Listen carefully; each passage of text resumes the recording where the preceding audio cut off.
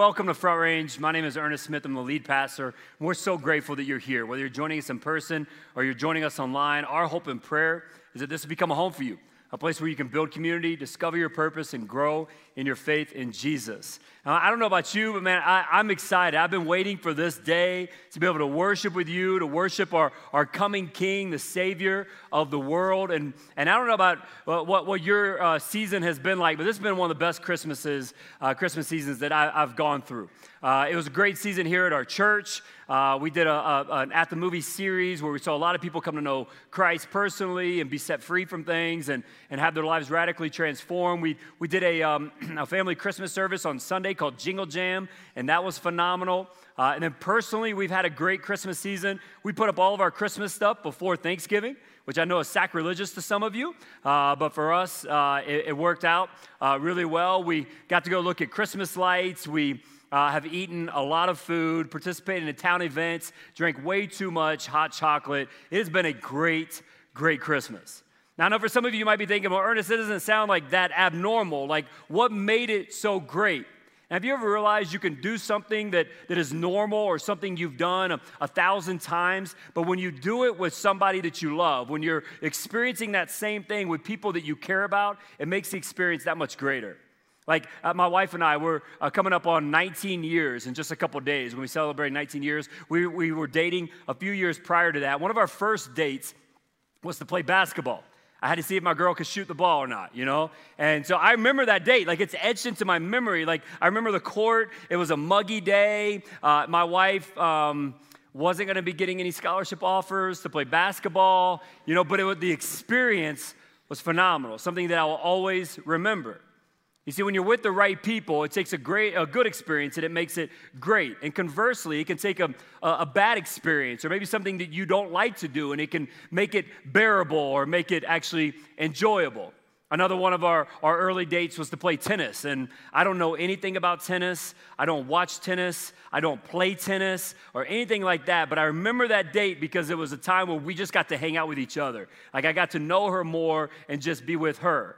And anytime you're with people that you love and you want to be around, it takes a good experience and makes it great. It takes maybe a bad time or something you don't like to do or a hard time, and it makes it bearable and sometimes even hopeful and enjoyable. Well, this is what we celebrate as followers of Christ. As a follower of Christ, what we celebrate at Christmas is that the very presence of one can change us. The very presence of one can change us and the circumstances that we're walking through. And here's what I recognize. I recognize on a day like today, we have a lot of people who are maybe in the room, maybe you are watching online, that you're not on the same faith journey as some of us. Maybe you don't know what your faith is right now, and somebody just kind of dragged you here. You came here out of obligation, or maybe you're a part of a different faith system, a different belief system. And I want you to know if that's you, I'm so thankful that you're here. You are welcome in this place. And my hope and prayer is that what we talk about over the next few minutes, that it will help you take a step toward God. It will help you take a step toward the God that we celebrate, not just at Christmas, but every day of the year. Now, this idea that the very presence of one can change us, that there's actually a theological term for God's presence. It's called the incarnation.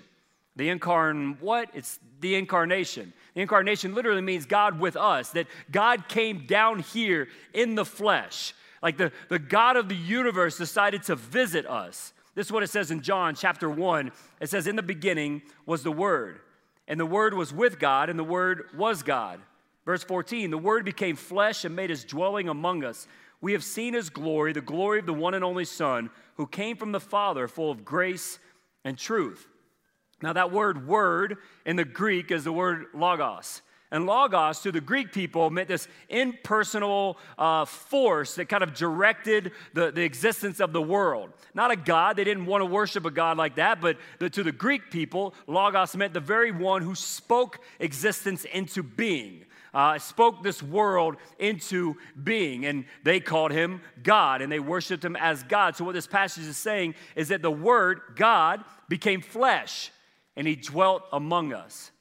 Why would he do that? I mean, why would the man up there, the head honcho, the one who holds all the cards, why would he come and visit us? Well, in the Gospel of Matthew, we're told why. Matthew chapter 1, It says this, she'll give birth to a son, and you are to give him the name Jesus, because he will save his people from their sins.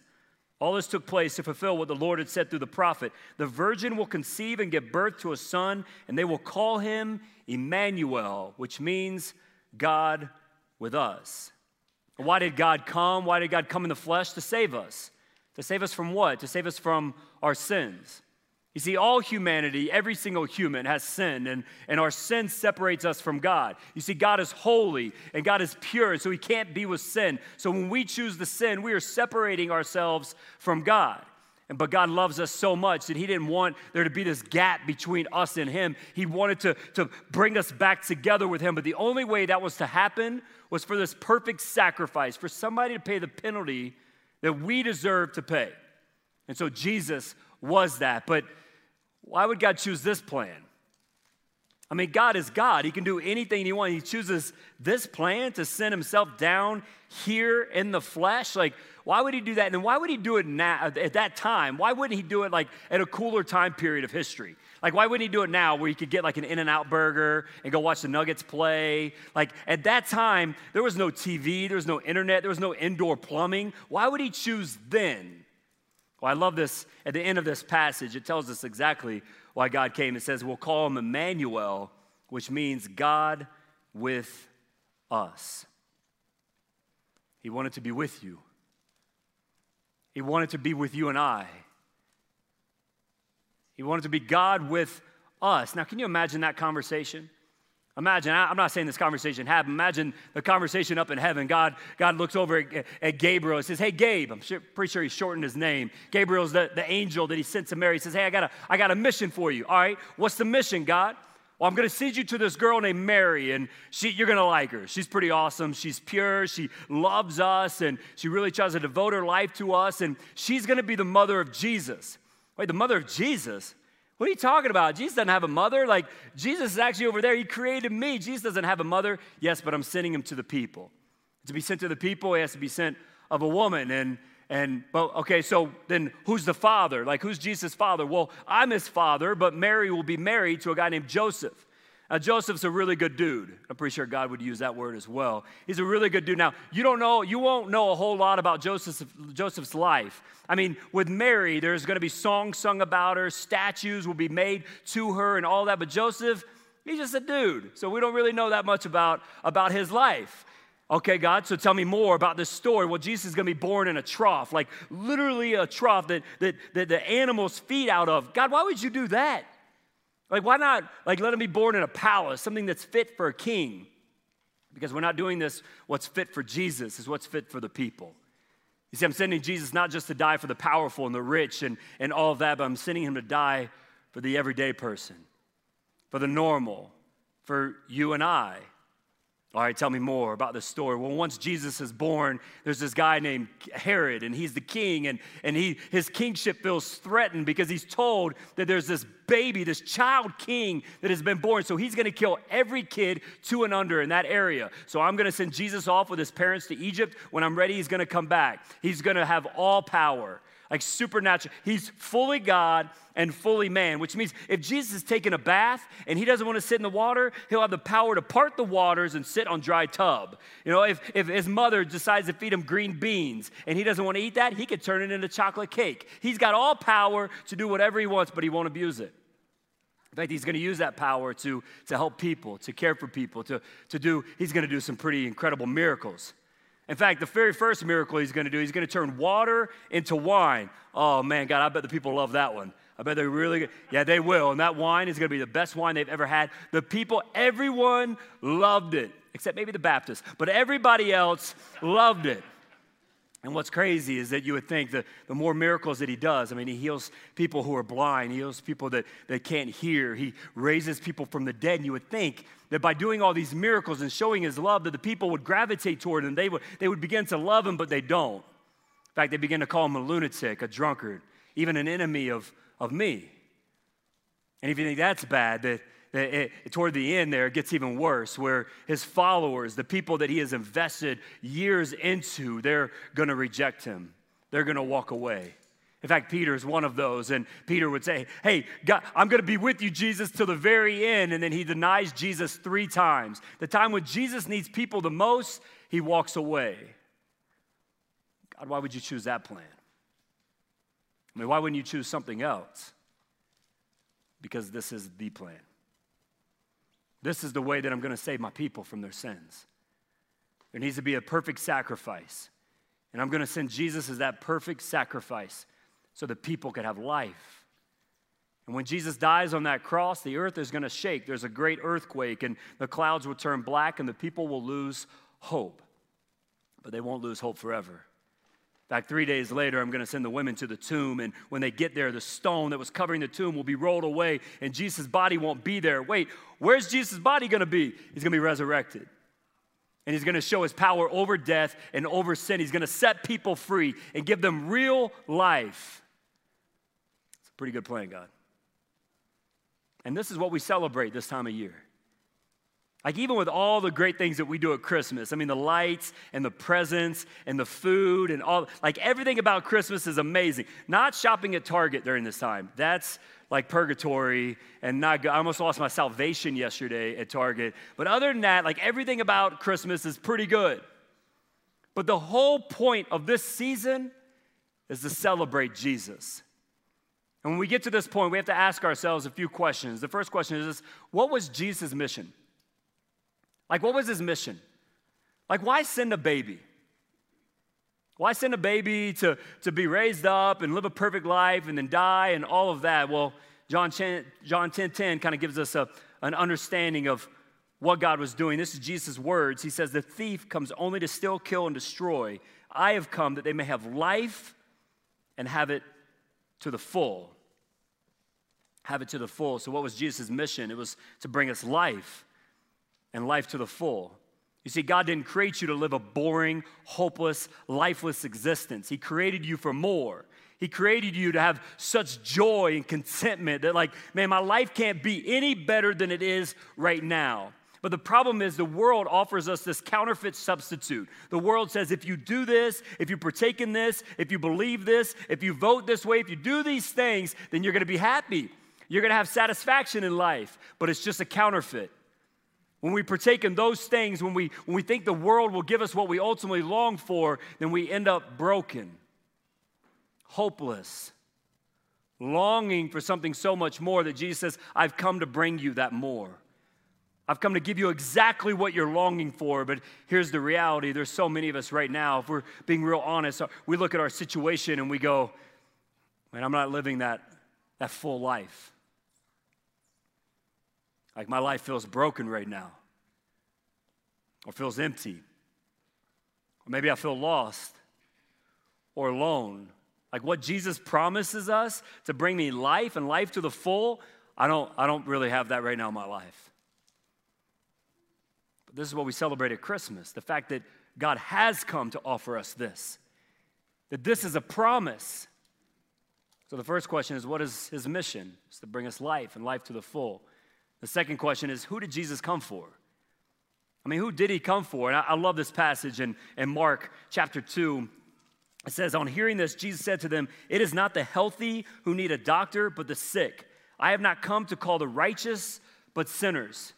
You see, God didn't come for those who are healthy, for those who thought they have it all together, for those who believe they're perfect, for those who think, man, everything in my life is just perfect. I'm good. I don't need anything. God didn't come for those people.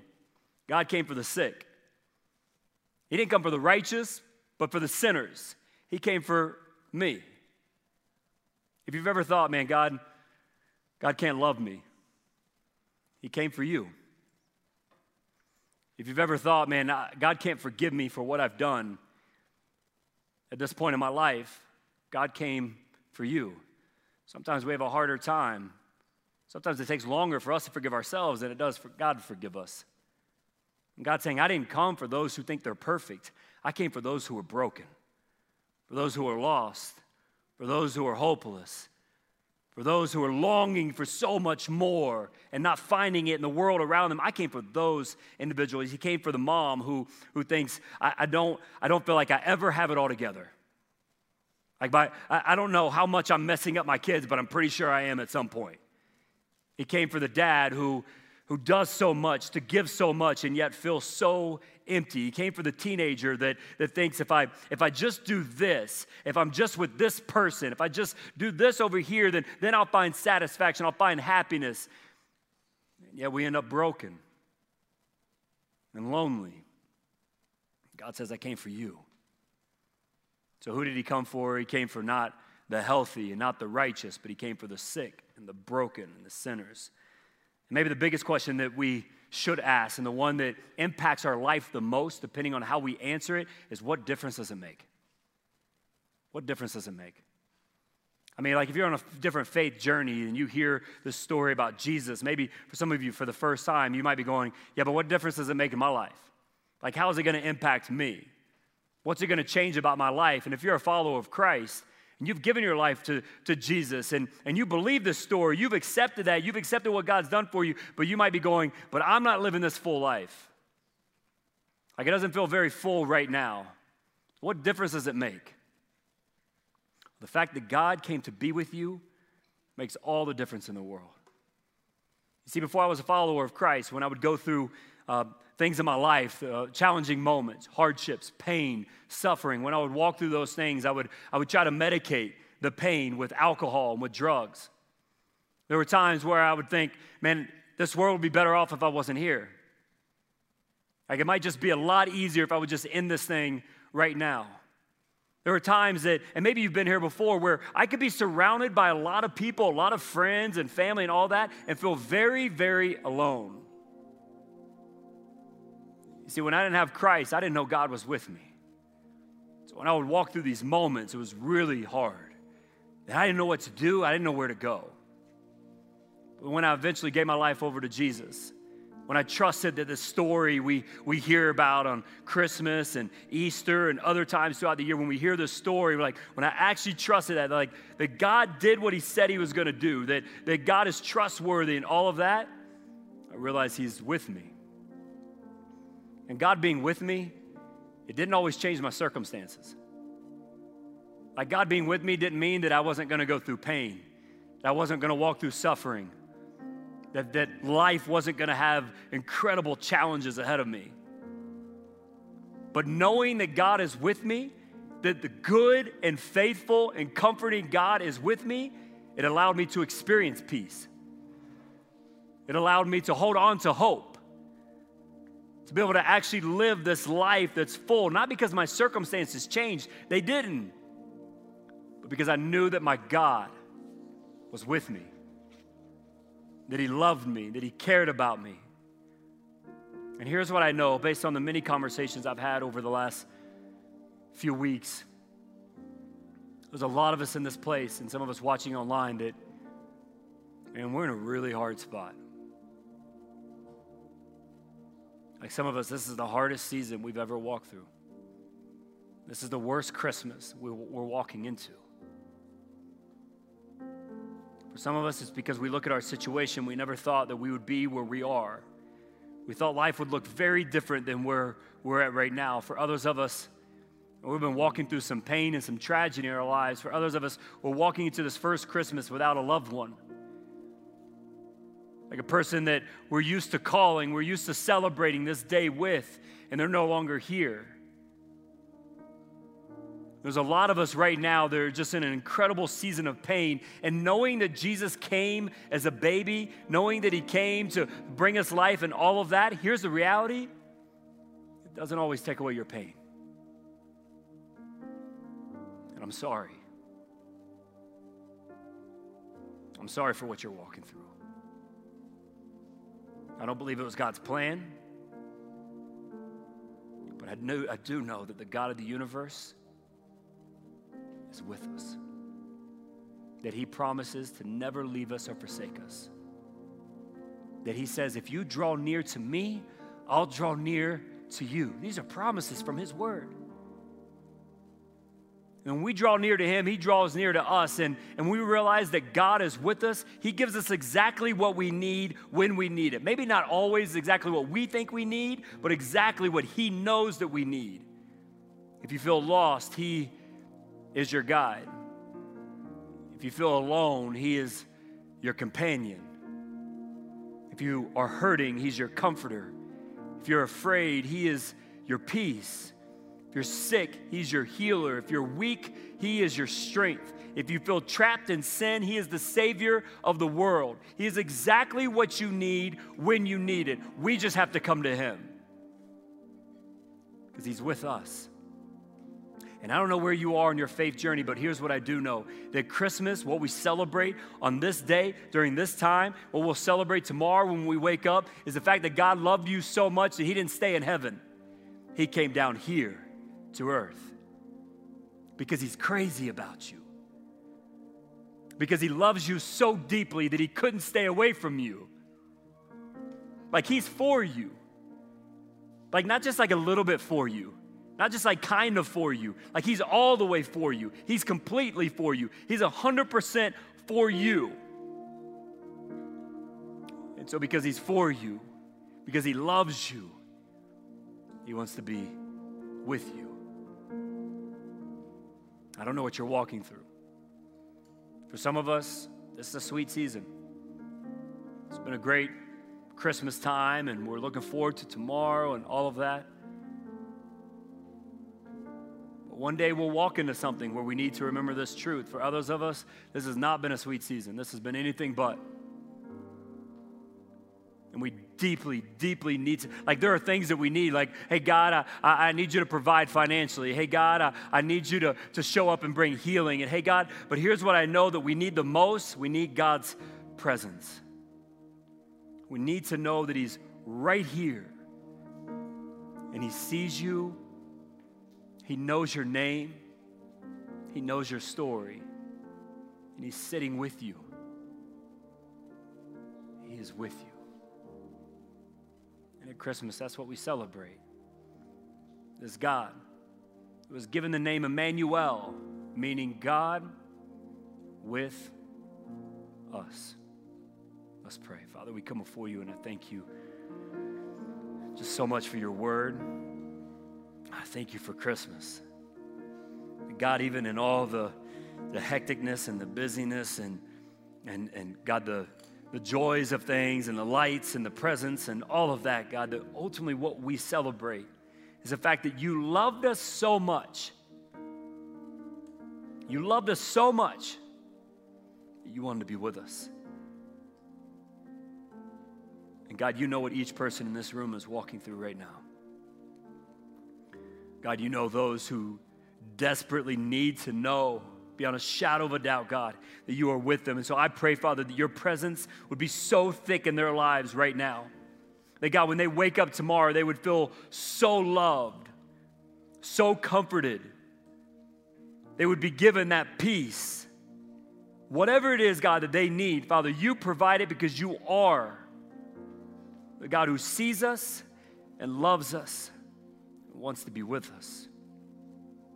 God, we also know this whole conversation starts with us first drawing near to you. God, that you've already provided the way, you've already done your part. But for some of us, if we're being real honest, we came into this place feeling far from you, wondering if you see us, wondering if you even know our names anymore. And God, for some of us, we have felt so close to you at some point in our lives. And for others of us, God, this is a very new journey. And we're hearing the Christmas story for the first time. But God, no matter how we walked into this place, God, you want us to come home. You want us to come home. And so if that's you, with every head bowed and eyes closed, we do this every single week at Front Range. The last two services, so many people making this decision. If that's you and you'd say, man, I came into this place, honestly, Ernest, just feeling kind of far from God. Like, man, I don't even know if he sees me. Somehow in this conversation, God is telling you, I see you, I love you, and I'm with you. And you want to make a decision to follow Christ or make a recommitment to Christ, to say, hey, I want to trust God again. I want to know that I know that I know that he is with me. If that's you, with every head bowed and eyes closed, just raise your hand. I want to know who I'm praying for. Amen, amen, amen, amen. Father, thank you for each one of these individuals. Thank you, God, for the fact that you know our name You see us. I pray that we would know beyond a shadow of a doubt, God, that you are with us in this moment. In Jesus' name.